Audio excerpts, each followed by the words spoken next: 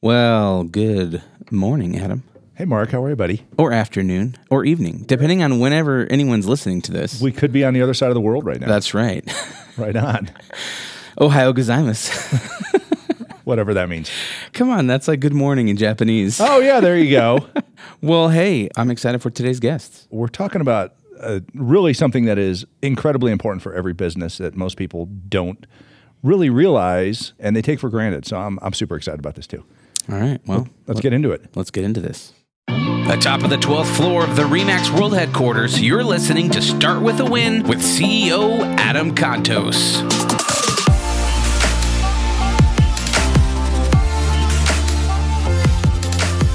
And top of the 12th floor, RE/MAX World Headquarters here. Adam Contos, CEO of RE/MAX. And Start With a Win with producer Mark. How you doing, buddy? I am so good. So good Yeah. in your sweet glasses. That's right. I was in the elevator today and someone's like, cool glasses. You get that everywhere, don't you? I know. And it's like, my wife's like, when are you going to change? And I was like, Why? I can't at this point. Yeah, exactly. I wouldn't. I wouldn't. Yeah. I mean, what are you going to do? Right. It changes the experience that people have with you, doesn't it? It does. And I'm all about experiences. Customer satisfaction, really. That's right. Yeah. Yeah. It just stops people from leaving, right? That's right. Hey, that's our topic today, isn't it? What? What?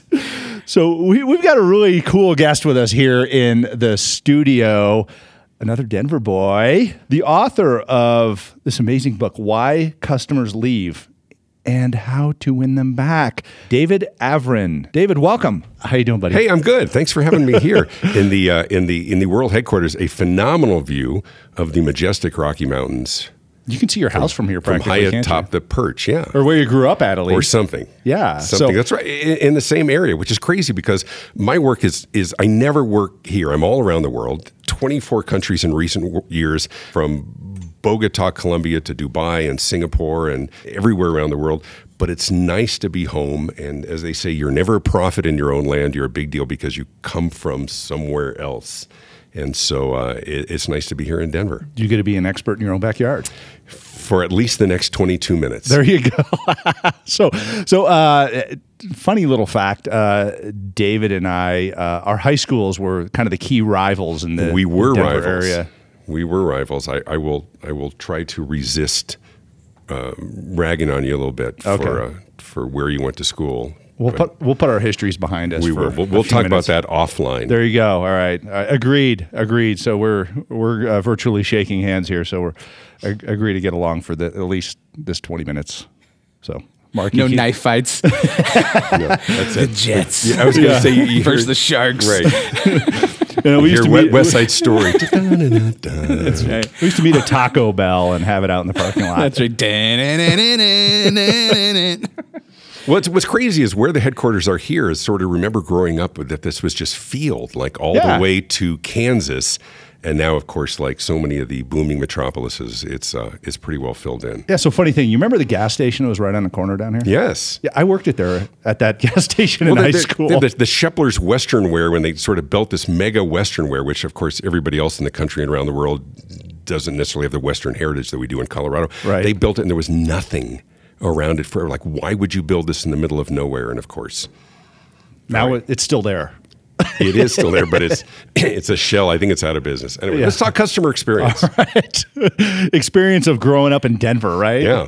All right. So this is interesting. I love the title of your book, Why Customers Leave. Let's start unpacking that a little bit because the listenership for our show, everybody that tunes into this show has a customer in some way, shape, or form. But ultimately, we do deal a lot in the real estate space, the entrepreneurial space. We have a lot of first responders that listen to this as well. They have customers. Anybody who has somebody that they have to impress or sell to, or anybody who has choices, you can call it a customer, you can call it a client, you can call it a prospect. And the world has changed. I think at the most basic level, when people ask, why do customers leave? They leave for one simple reason today, because they can. I mean, there's so many choices, profound choices. We used to sort of market within that 3 to 5 mile radius of where we are, right? Where a location, if we had a gas station or a record store or something else. Everybody online is international. We can buy from anyone, anywhere, and the choices are vast. I mean, it used to be, the marketplace has become a grocery store. right? Think about it. And you walk down the aisles of the grocery store and you buy things. Right, I mean, right, nobody's there to sell it to you, right? Go big box and then you go Target or Walmart or Costco or Sam's Club or add the internet, multiply it by 10 million. More choices than ever before in history. In most cases, nobody's there to sell it to us. We go and we buy. I think it's pertinent, and for anybody who's listening, no matter what your audience is recognizing that even if your model isn't that, even if you have a longer sales cycle or a more complex sale, certainly for those who are real estate agents, the mindset of the customer has changed. It's just so easy to buy anything. It's so easy to search for anything, whether it's real estate or, we used to, everything was required sort of a facilitated transaction. Right. The salesperson knew more than we did. We go to an appliance store and some teenager or some elderly person would explain to us how a refrigerator works. Not anymore. Now we just search that stuff on our phone. So the world has changed and the mindset of the customer has changed. What's funny is sometimes you don't even need to search for something. It just kind of shows up in front of you. Right. And you're going, oh, that's exactly what I was looking for. Right. Well, and people go crazy because they think, oh, they're capturing my information and they're searching my... Well, that's why they're doing it. Right. So that they can deliver something a little more tailored to what you look for. Creating a little more convenience, a little more, Sure. when you need it, where Personally, you need it. I have no problem with it. I'm good with it. Follow me. Alexa can listen to anything she wants. It's nothing exciting. It's like the old Gary Hart, right, where he says, just follow me, you'll be bored. Well, for me, in reality, you would be bored because at 6 o'clock, we're in our pajamas watching Dr. Pimple Popper on TV. So nothing particularly exciting there. No, that's a great customer experience. Yeah, there. I'm just saying. It's a visual aspect to that one as well. Let's start unpacking this whole this whole philosophy of convenience and what's replacing people, what's not replacing people, and how do we as human beings overcome the fact that there are a lot of obstacles to the relationship that we have with our customers. Right. I think you're right in how you phrase that. I think we as business owners are the ones who have to overcome it. Business is extracting the human element. And I understand why. I'm doing a lot of interviews, a lot of podcasts and others, and they say, listen, and I talk customer experience over customer service, and there's a difference. But they would say, like, if we've been talking about this for 30 years, how could it possibly be getting worse? And I think it's getting worse because as business owners, industry, I think they're trying to control what they can. I think the competition is so fierce. The quality has increased in such a tremendous way because if you weren't good today, you would be the internet outs underperformers, right? It's Yelp, it's TripAdvisor, it's Rotten Tomatoes, it's Glassdoor. So everybody's good. And so I think we're getting worse at this because we're trying to control what we can. And we call it the franchise model. If we can create predictability, consistency in how we do what we do in every transaction, in every interaction, better control the customer journey and the customer path, and they buy this way, and then they search this way, and then we have greater control of the path and the revenue and the profit. The problem is our customers don't necessarily always want to do business the way we want to. And so I think we're the ones who have to make sure that we don't go too far in extracting the human element. I just got back from Bogota, Colombia. We were talking offline. And for them, because their big industry is what they call BPOs, business process organizations, they want to be the outsourced logistics and call centers. So they define customer experience is how much can we drive towards AI, artificial intelligence, bots, chat features that aren't human elements. And we're in the background going, hello, don't forget us. And so we see this in a lot of industries, and we see this, quite frankly, in real estate as well. And as much as we endeavor to make sure that we are catering and listening and available, there's certain elements that are still frustrating people because businesses are trying to do business the way they want and not necessarily the way their customers want to do business with them. I love that concept. We talk about around here a lot a term called meet them where they're at, instead of trying to drag them to where you are at. And it seems like that's what so many businesses are doing. Go, I created a great app and it does this for you. Right. And they're like, wait a second, I don't want it to do that for me. Right. I want to tell you how I want it to do that. Right. But let me give you an example. And here's an offense across the board in the real estate industry. So I'm going to play the part of the prospective buyer. And my wife and I, we love driving through neighborhoods. We love looking at houses, but we'll come across a house that looks interesting or amazing or something else. We see that little Lucite box in front of the house. We open it up. We pull out the flyer. We can see the square footage. We can see pictures of it. And then we turn it over because we're trying to find the price, but the price isn't on there.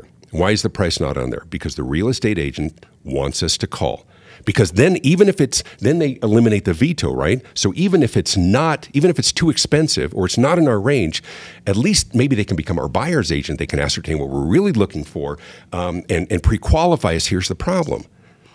I just wanted to know the price, right? Or we go to the website and there's a contact form and say, what's your price range? When are you looking to buy? I understand it's exactly the way the real estate agent wants to do business. I just wanted to talk to a real person. And I understand the game, and I understand why. And every real estate agent does it across the board. But I'm telling you, there's a way to compete. There's a way to gain a competitive advantage by being remarkably easy to do business with. And almost all of those business processes, and I speak to real estate organizations across the country and around the world, and I hammer them, and I say, all of this is set up because it's exactly the way you want to do business. This is exactly the information you want to extract from me. You know what I want? I want expediency. I want to know the price. I want to talk to a real person, but you wouldn't let me because you wanted me to call. And it's a challenge and it's an uncomfortable conversation because this is how we do business. But I think it's important to have the conversation because people have changed. Everybody said the only thing that's constant is that people, not anymore. It's been, 11 years since the iPhone came out? How many things are we used to being able to do very, very quickly? It's not to suggest that we don't want a real relationship and understand during the buying process. But there's certain points on the front end, certain touch points where we just want what we want when we want it. And that's just a couple examples of it. I was thinking about this shopping experience I had last night. I was on my computer here, flipping through, just looking at different products online. And I kept seeing price too low to list. Price too low to list. Really? And you know what I did? Come on. I clicked away from that. Yeah, because they're playing a game. Or the price is so ridiculous, we're not allowed to say it on the radio. Right. So you have to call, right? And say, I'm going to give you another example. So my wife and I were up looking at some land, and we're looking at I've been talking to my brothers. I'm the second oldest of 6. And we're talking about like building our own little compound of just buying a piece of land, each of us putting our own cabin, and then the grandkids can grow up together. How fun would it be our own Kennedy compound or something at a much more modest level? The Averin compound It's in exactly Colorado. Right. The sprawling something. So we went online, and I found this company that does great log cabins. And not only can you sort of customize it, but they fly a team out and they actually build it. And we were looking at building something kind of nice. And we found the right one, and it said on the website, click here for pricing. So you click it. And do you think I got pricing? No, Of course not. What's your name? What's your phone number? I got a contact form. Right. Right. And so it's disingenuous. They said, click here for pricing. I didn't even fill it out. The contact form, here, I'll give you a quick example. So if you call somebody to fix some sprinkler heads that are shooting up in the air in your lawn, right? Right. And you go on Craigslist and you find a big list of them and you call the first one and you get a voicemail, are you going to leave a message? No. No, you just call the next one, right? Right. Because we can, right? The contact form is the answering machine of the internet, right? We love, we put contacts form, nobody wants to fill them out. We just want to talk to somebody. It's one of those things where the human element is being extracted. We are designing our businesses because it suits us, but it doesn't suit our customers. It's when you get, and everybody who's listening can identify this, you buy from somebody, right? And so immediately you're bombarded with surveys. How was it, right? And if you don't answer the email for the survey, you get another reminder, please fill out our survey. Well, maybe your experience was fine, but after the 4th time they've asked you for the survey, now you're pissed off, right? Now I did like doing business, now I don't, because you've asked me for my opinion so many times. And there's a whole chapter in the book about that, is when we over-survey. Well, I understand why we do it. Because number one, we want to make sure that there wasn't anything bad that we didn't know about, so they don't go online and complain about us on Yelp or something else. But the other one is so we can capture their information. All this stuff that we do, and this is sort of a new trend in business, is we design it in a way that suits us, that works for us because we want this information. But we're frustrating our customers, we're frustrating our clients. And I think whether real estate agents or whatever else, I think there's an opportunity to be the easiest company to do business with, to make somebody feel like they had a great experience by not engaging in some of those behaviors. Great. So let's talk about that then, the opportunity here. Sure. You mentioned it. We've talked about what rubs people the wrong way, overdoing it, pushing the sale too hard, pushing the lead form or anything like that. Sure. What is that solution? How do we become the company to do business with, the real estate agent to do business with, the whatever online business, however you want to phrase it, that people want to come to to have that experience. What does that experience look like, Dave? I think the real competitive advantage today, and I think a lot of industries are recognizing this, is by envisioning and crafting and delivering a superior customer experience. Now, I'm not one of these guys that I'm touting the wow experience. Not everything is a wow experience. Sometimes it's a business to business. You're selling an electronic part or you're facilitating a mortgage transaction. There's not a lot of wow. Unless you're getting a shrimp dinner and a gold bar with that, it's just making it easy to do business with. On the customer service side, I think we get that. Service with a smile, whatever. The experience is different. How was it? Like literally, how was it to do business with them? As you look at every point of contact, as we look as professionals and ask the question, is that how it should be done? Can it be done better or faster or smarter or more personal, maybe with just less friction? Right? So as we look at re-examining those points of contact and not just assume that's the way it's supposed to get done, maybe there is a different way. We have traditionally been what we call, and this is across the board in industry, product-centric, which means our expertise is in what we do, what we deliver, what we offer, what we manufacture, what we sell.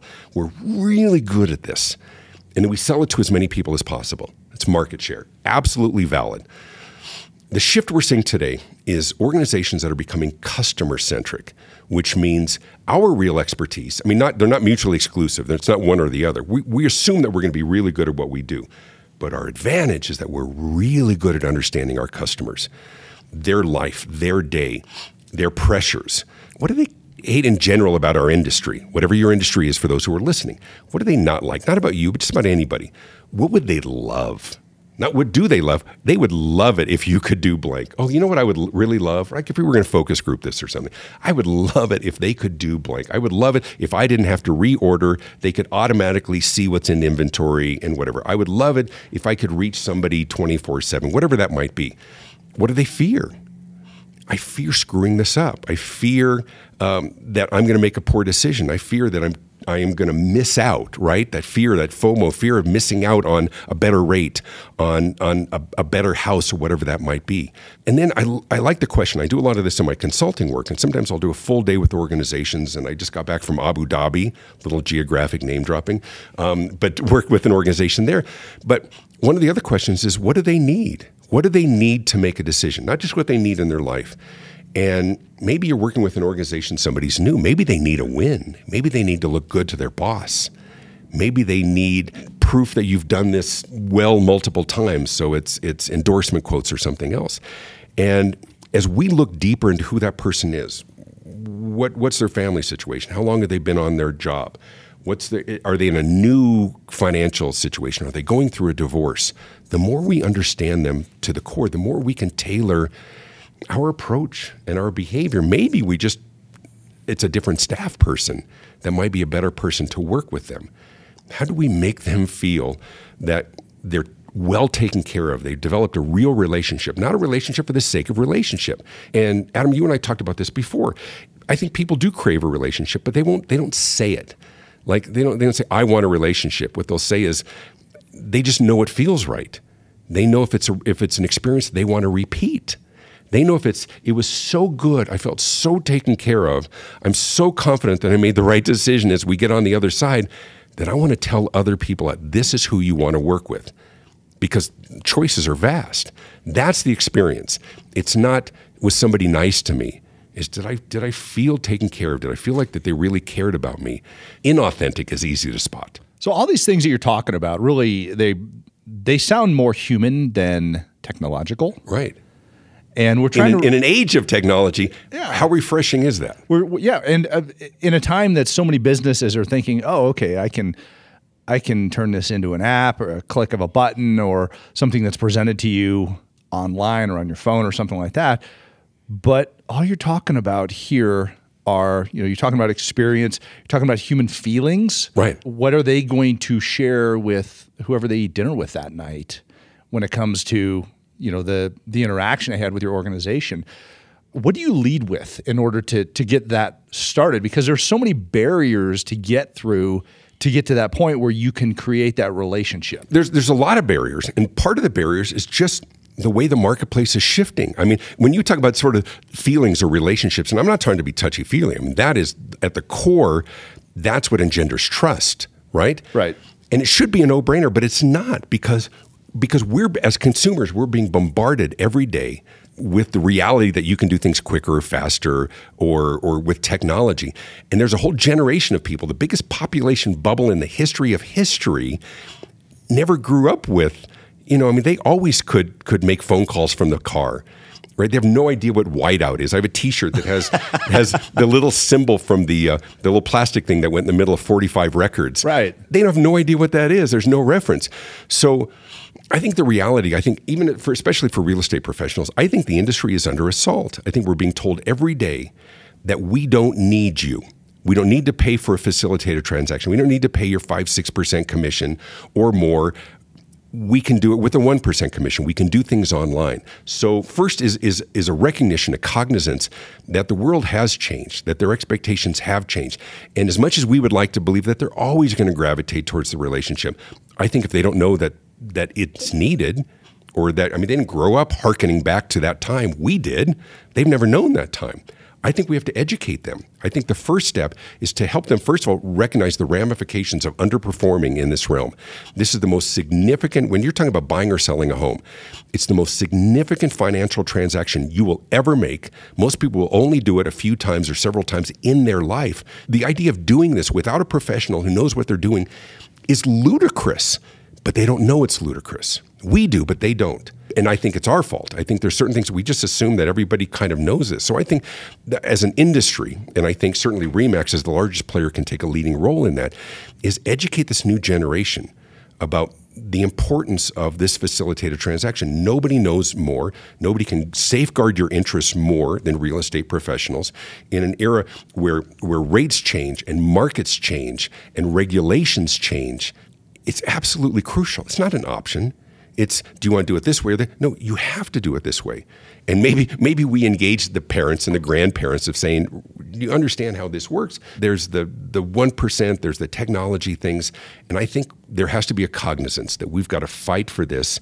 And I think once there's that recognition, the cognizance of how important it is, now it's the fight of who's the right one. Because there's thousands or tens of thousands of people who could do it.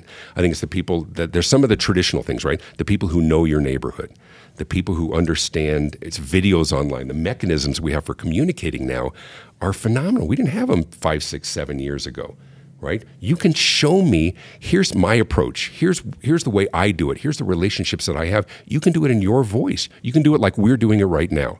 Right? With your own channel, with your own podcast, with your own videos. You don't need to hire a crew. A good selfie stick, that's pretty authentic. Just as long as you record it horizontal. It's just my own. Video is horizontal, people. Unless you're going Facebook Live, then it's vertical. It's a generational thing. I'm still struggling with My this. social media person is pointing at you right now. She's going, yeah, come on. Yeah. Video. Selfies are vertical. There you go. Video is horizontal. Yeah. Instagram, vertical. Yeah, it has to be. Absolutely. All right. So I have taken quite a few notes here already, David. And this is amazing. I think you put a bow on this whole thing, this whole concept, really in the last statement that you made, not the selfies are horizontal or vertical part. I get you. But right before that, we're talking about they need to know what they don't know. Right. I mean, that's really that is the breakthrough in customer experience is opening their eyes to the opportunity, to the potential, to what they're missing, because people don't know what they're missing, especially in this noisy environment that we're in. And it's incredibly imperative upon all of us to be those experts, to educate them and to know how to tell that story. Yeah. So, obviously stories break through sales. Stories deliver that message that people are resistant to hearing to begin with, because they want to put themselves in the story.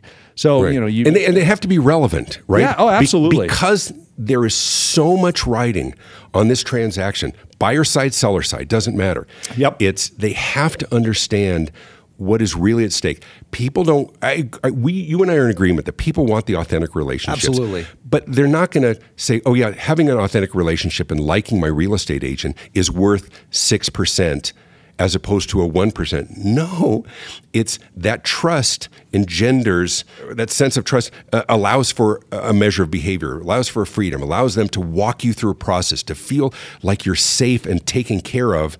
It's something that might be very unfamiliar to you, but very familiar to the agent. That relationship allows for a greater degree of transparency and trust and communication.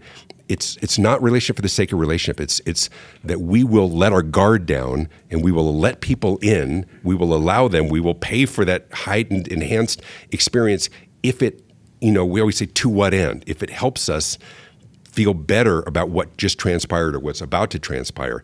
And then you've got the referrals. Then you've got all of this lifetime. This is my agent. Every time I do it, this is who I use because I so trust them to take care of me.